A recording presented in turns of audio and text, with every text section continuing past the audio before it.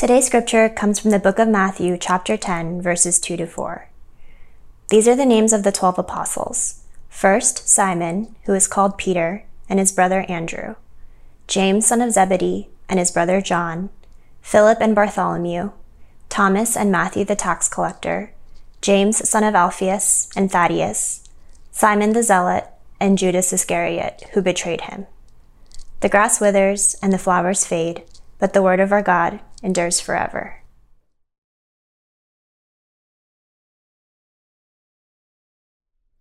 Well, one of the first sermons I ever preached on during my seminary years, many moons ago, was a passage from Matthew chapter 1. And if you've never read Matthew chapter 1 before, it's not exactly a scintillating page turner, because all it is a very long genealogy. It's just a long laundry list of names that you can barely pronounce of people that belong to the family tree of Jesus. But the reason why I chose Matthew chapter 1 as one of my first sermons ever is because behind this long list of names is the greatest story ever told. And similarly, what Emily just read for us is just a list of names of the 12 disciples in particular. But what I want to suggest to us is that behind these names, just like behind your name, is a story. And one of the clues that tells us a little bit about this story is what is attached to these names. Specifically in this case, what's usually attached to the names of the 12 disciples is something regarding their family. And so they're the son of so-and-so, the brother of so-and-so. But there are three people in particular where no family members are mentioned at all, instead something entirely different. And that is Judas Iscariot, the betrayer, Matthew, the tax collector, and Simon, the zealot.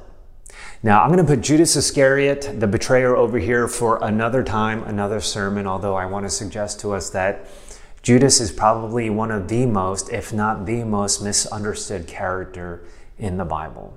But for our purposes today, what I want to do is instead fixate on Matthew the tax collector and Simon the zealot. And the reason why I want to just focus on them is because when it came to Matthew and Simon, they could not have been any more opposite when it came to their political views. In fact, they were political enemies. And I'm not talking about the kind of enemies where they're just doing a little bit of mudslinging. I'm talking about the kind of enemies where one wanted to actually kill the other. And in fact, they did kill the members of the other side.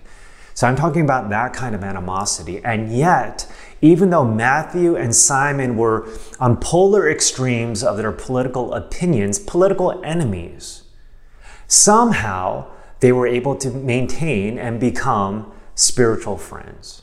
And the question is, how? And it seems like that's a very appropriate political question for us today, too.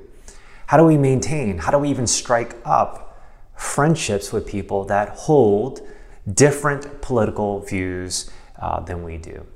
And one of the reasons why I think this is an important question is because maybe you can share something that I experience almost on a daily basis.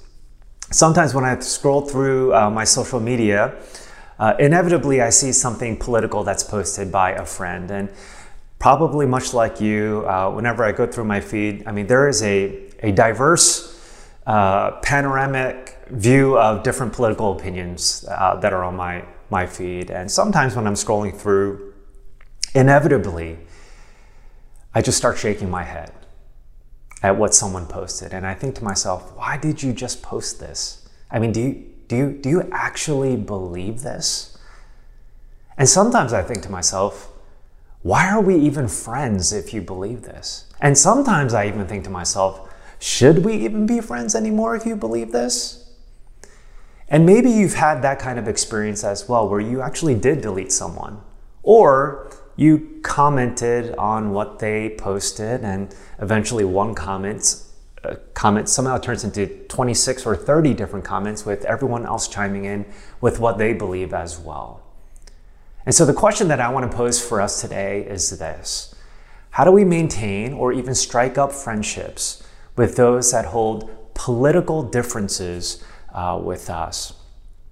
In a letter to William Hamilton on April 22nd, 1800, Thomas Jefferson writes this: "I never considered a difference of opinion in politics, in religion, in philosophy as cause for withdrawing from a friend."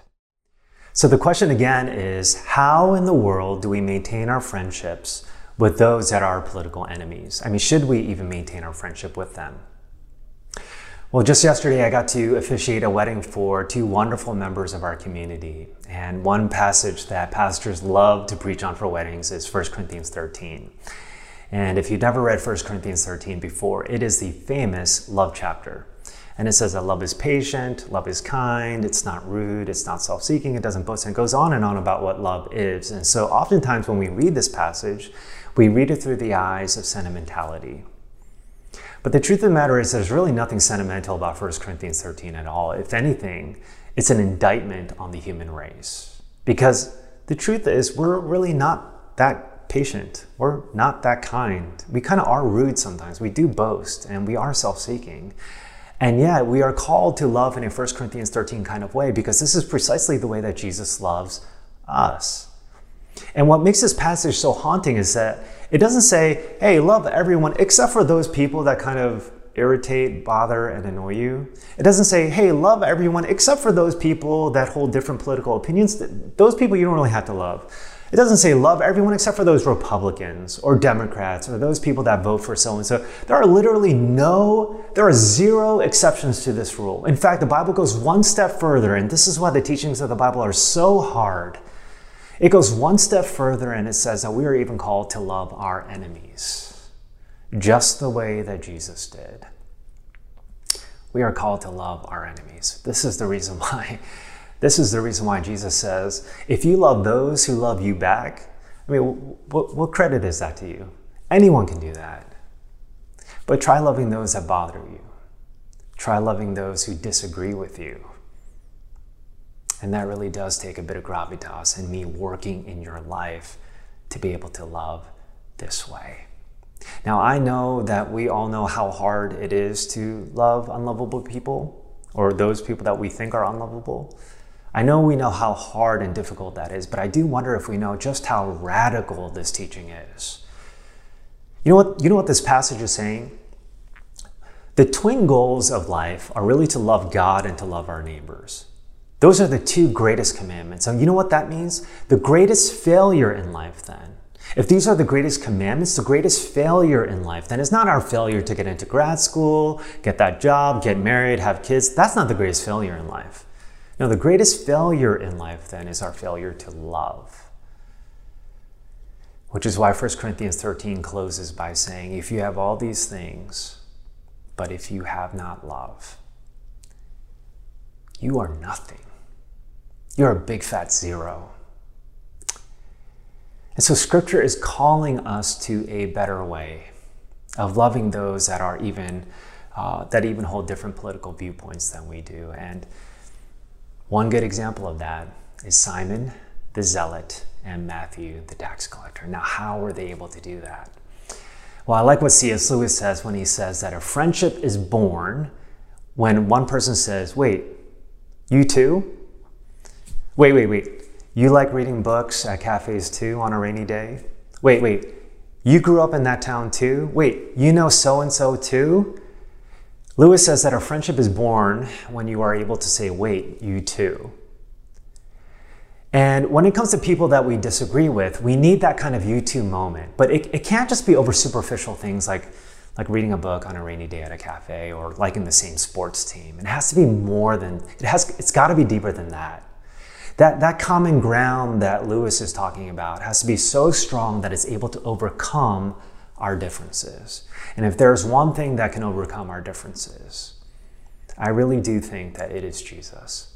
And if it's if it's with people that do not share our same faith beliefs, it might not be Jesus, but what we do share in common is the fact that we are all made in the image of God with dignity and respect. And so even those that we disagree with deserve our dignity and respect as well. And so what I want to do for our purposes today is to sort of peel back the layers of these two onions, Simon the Zealot and Matthew the tax collector, and get to the core of their stories. And so let me begin with Simon the Zealot.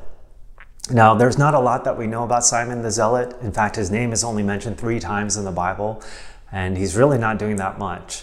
But if there's one clue that opens up the door to Simon's story, it is the fact that he is a zealot. So the question is, what's a zealot? Well, I like what George Barna says in his book, Growing True Disciples. And he says, this is what a zealot is. You and I are followers of many different people, organizations, activities, and ideas. For example, I follow the New York Yankees. When they win a game, I'm happy for a few seconds, and then I get on with my life. When the Yankees lose a game, I'm disappointed for a few seconds, and then I get on with my life. I am not a Yankee zealot, a person who is single-mindedly invested in the day-to-day fortunes of that team. So a Jewish zealot then was someone that wasn't single-mindedly invested in the Yankees, but they were single-mindedly invested in the nation of Israel. And so they were fiercely loyal to Jewish law and restoring the glory days of yesterday, and they were fiercely opposed to Roman imperialism. They were opposed to paying taxes. They were even opposed to using Greek, despite it being the lingua franca of the day. There was even an extreme group of zealots called the Sicarii, and a Sicar is basically a small dagger.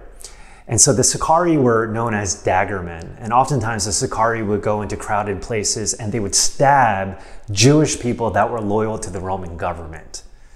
And so the Sicarii were sort of these disruptors, and they believed that through violence, they could take down all the Jewish traders and overthrow Rome.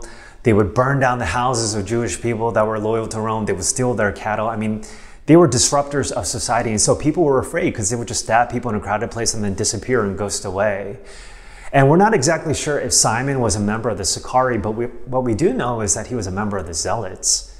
And he was a patriot to his own nation. And so when Simon hears that there's this Jesus fellow who's very powerful and can do all these things, and he's Jewish, I mean, he has all these political aspirations in mind, and of this political liberator that would finally overthrow the Romans and restore the glory years of King David and King Solomon, only to be disappointed by the fact that Jesus kept saying things like, we have to love our enemies. And Jesus kept saying things like, my kingdom is not in this world. My kingdom is not of this world. And so Simon was confused, and yet he followed him. And on the other extreme, we have someone named Matthew the tax collector. And while Simon, you can say, is a small government guy, Matthew was the exact opposite. He was a big government guy. He was a pro-supporter of Rome. And the reason for that is because, again, he was a tax collector. Now, what makes tax collectors pro-Rome? The Roman government strategically selected Jewish people to collect taxes from other Jewish people for the increase of Roman revenue. And so they turned the Jewish people against one another. But they not only strategically did that, they also didn't pay the tax collectors a salary. Instead, what they did is that they gave them permission to acquire more than the tax. And so the tax collectors collected the taxes from the people, but they could make even more money by requesting more taxes out of them. And so they would pocket the difference. And so tax collectors in many ways were seen as traitors to their own people. They were seen as greedy, and nobody liked tax collectors at all. And yet Matthew, one of the 12 disciples, in the gospel that we're reading, Matthew was a tax collector. And this is what we read in Matthew chapter 9. As Jesus went on from there, he saw a man named Matthew sitting at the tax collector's booth. "Follow me," he told him. And Matthew got up and followed him.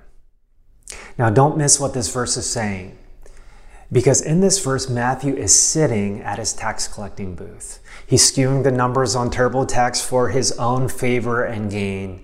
There's a long DMV kind of line of people that are anxiously and probably angrily waiting to see how much they owe the government based upon whatever Matthew decides.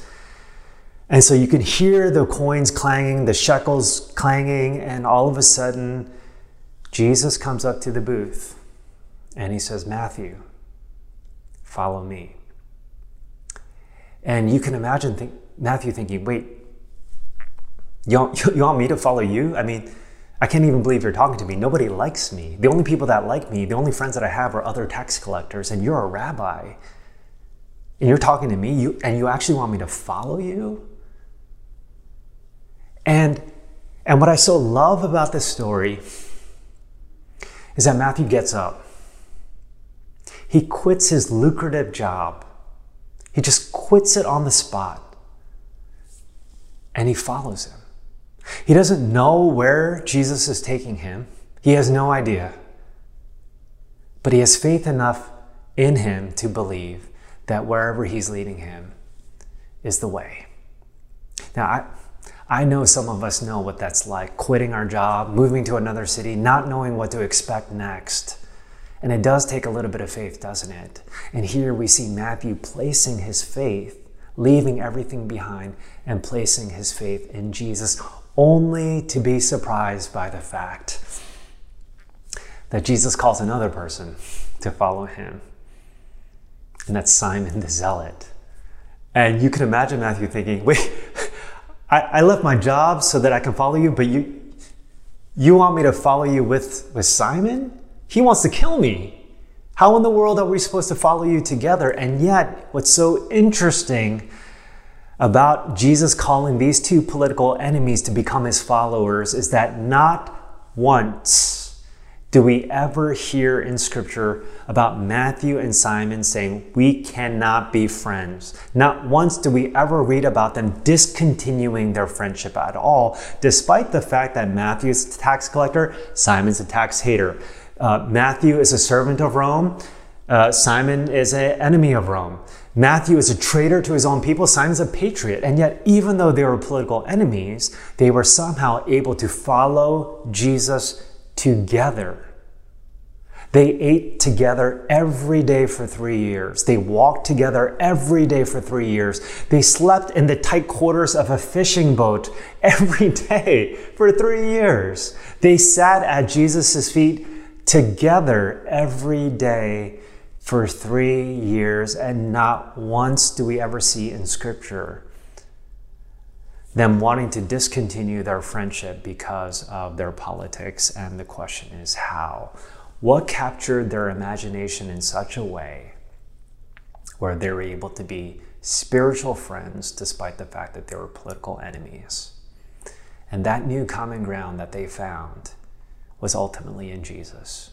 That their identity was no longer as a tax collector or as a zealot, but their new identity now was as a follower of Jesus. And as a follower of Jesus, Jesus was calling them to a better way. And by better way, just so that there's no misunderstanding, by better way, I am not saying that the better way is just being nice and polite. I am not saying that the better way that Jesus is calling us is to just disagree less and fight less. No, that is not the better way that I am suggesting at all. If anything, if you study the life of Jesus, his life is filled with disagreement and debate. In fact, he sought after it. So I am not saying that the way of Jesus is to disagree less, but what I am saying, what Scripture is saying, is that the way of Jesus is not disagreeing less, but it's disagreeing better.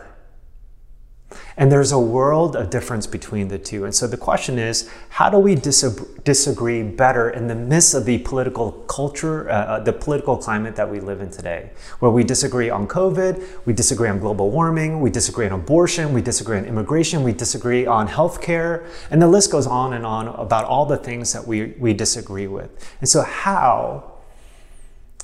what does that better way look like? Well, I like what Ann Voskamp once said when she said that when you are interacting with someone that you disagree with, rather than giving them a piece of your mind, give them a piece of your heart. And so the question again is, how do we give someone a piece of our heart instead of just giving someone a piece of our minds? And I think one of the things that we always have to remember is that whenever we're arguing with someone, particularly if there's a lot more heat than light, is that whenever we're arguing with someone, that we always have to remember that behind the argument is an arguer. And chances are, if there's more heat than light, oftentimes that arguer has gone through something that causes them to have more heat than they do light. Pastor Edwin Colon, who is a friend of our church and who speaks at our church occasionally, was once sharing a story about how he was having an argument with his wife, Liz. And I think just wanting to sort of just quench the argument, he said, "Okay, Liz, I hear you, I hear you." And Liz responded by saying, "I know that you hear me, but you don't feel me." And that struck a chord with Edwin. You see, there is a sense in sometimes when we do talk, sometimes our discussions drive us further apart. But there also is a different kind of way of talking where instead of our discussions driving us further and further apart, it can drive us further and further together. But the key is to always remember that behind the argument is a arguer. Behind the argument is a person. Now, how do we do that? Well, before the pandemic, we used to do something called Curious. And it's an opportunity for anyone that has questions about Christianity just to ask questions. Sometimes we have someone in our community that just became a Christian share their story, and they can ask them questions, and then pastors go up and anyone can ask the pastors questions about anything. I mean, questions are at the heart of our ministry. And so you're allowed to ask any questions that you want. And sometimes on occasion, there are times where some questions have a lot of heat on it.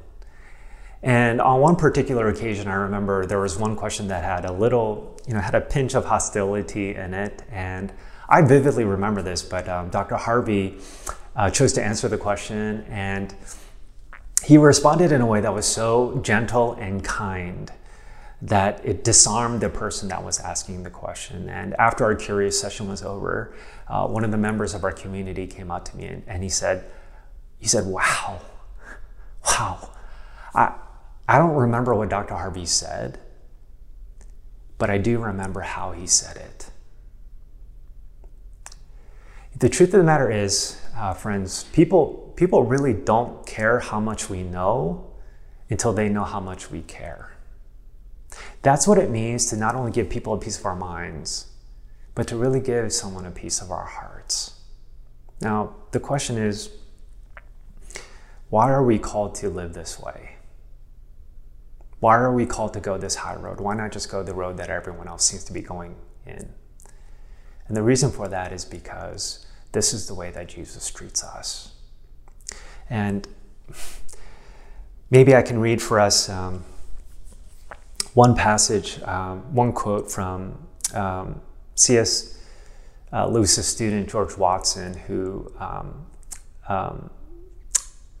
describes C.S. Lewis as the best teacher and colleague he ever had. And there was a Christ-likeness about C.S. Lewis that George Watson really admired about him. And Lewis goes on to say this, or Watson goes on to say this about Lewis. "He was the best teacher I ever had and the best colleague. He did not ask or expect me to share his convictions. His manner might be described as politely merciless. His twin passions by then, apart from literature itself, were people and arguments. But he did not often make the mistake of confusing them. He had vigor without venom. He was generous. If I were ever to be asked what I learned from him, that would be my reply: the art of disagreement." Perhaps this is the reason why the scholar David Augsburger once said that being listened to is so close to being loved that most people cannot tell the difference. Why are we called to live this way? Why are we called to love this way? Why are we called to listen this way? Because this is the way of Jesus. So let me close with finishing the story about how Matthew ends up following Jesus. After Jesus says to follow him, it says in the rest of the verses, while Jesus was having dinner at Matthew's house, many tax collectors and sinners came and ate with him and his disciples. When the Pharisees saw this, they asked his disciples, "Why does your teacher eat with tax collectors and sinners?" On hearing this, Jesus said, "It's not the healthy who need a doctor, but the sick.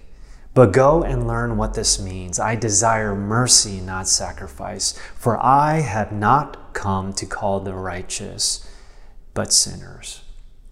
The heartbeat of what Christianity is all about is not It's not just for us to be nice to other people and, kind and polite and civil. No, that is not the moral of Christianity. The moral of Christianity is that we really have no morals.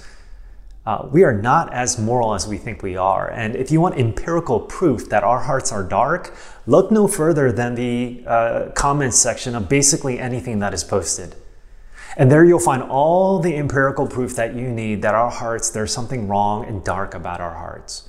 Scripture says that out of the overflow of our hearts, the mouth speaks. And you know what? Out of the overflow of our hearts, the thumbs also type. And based upon all the empirical proof that we need, that you can find on the internet, clearly there is something wrong with us. And that is why Jesus came. He did not come to call the healthy, but the sick. But you will never see your need for Jesus if you do not realize that you are sick. If you feel like everyone else is sick, they're the problem with the world, they're what's wrong with the world, and if they were to change, the world would be a better place, you will never see your need for Jesus. It is only when you realize that the moral ground is leveled and that all of us fall short, that you yourself will see your need for the great physician that is Jesus. If you tried to swim from New York to London, you might go 5 miles. If Michael Phelps tried to swim from New York to London, he might go 15 miles. But the point of the matter is, both of you will fall short of getting to London. And similarly, all of us fall morally short of who God is. And yet, even in the midst of that, our moral failures, on the cross, Jesus dies for that.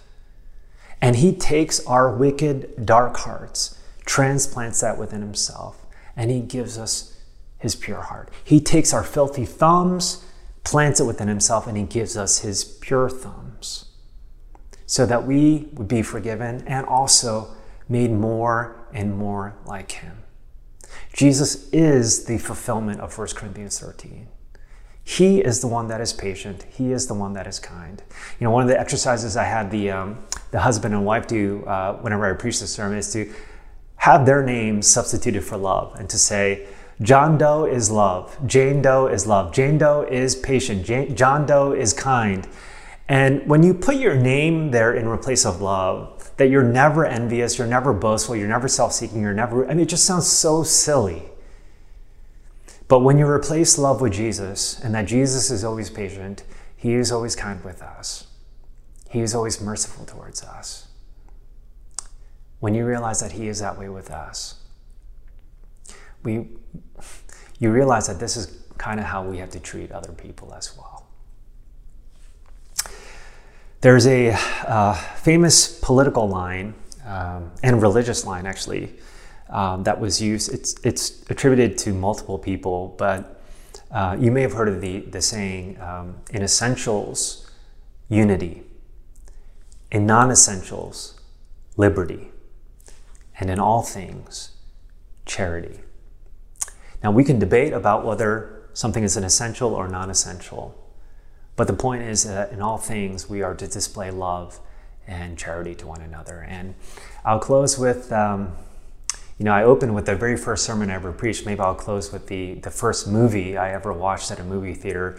In 1989, there was a movie that came out called Bill and Ted's Excellent Adventure. And I hate to close this sermon with such a cheesy way, but if it's cheesy enough, hopefully it'll stick to the roof of our minds and the depths of our hearts. But one of the phrases that Bill and Ted say over and over and over again is, be excellent to one another. And we are about 48 hours away from the election. Half our nation will be elated. The other half of our nation will be enraged. And I don't know who is going to win, but I do know that we are called to love one another. And I do know that we are called to be excellent to one another, without exception, because this is the way of Jesus. Let's pray together.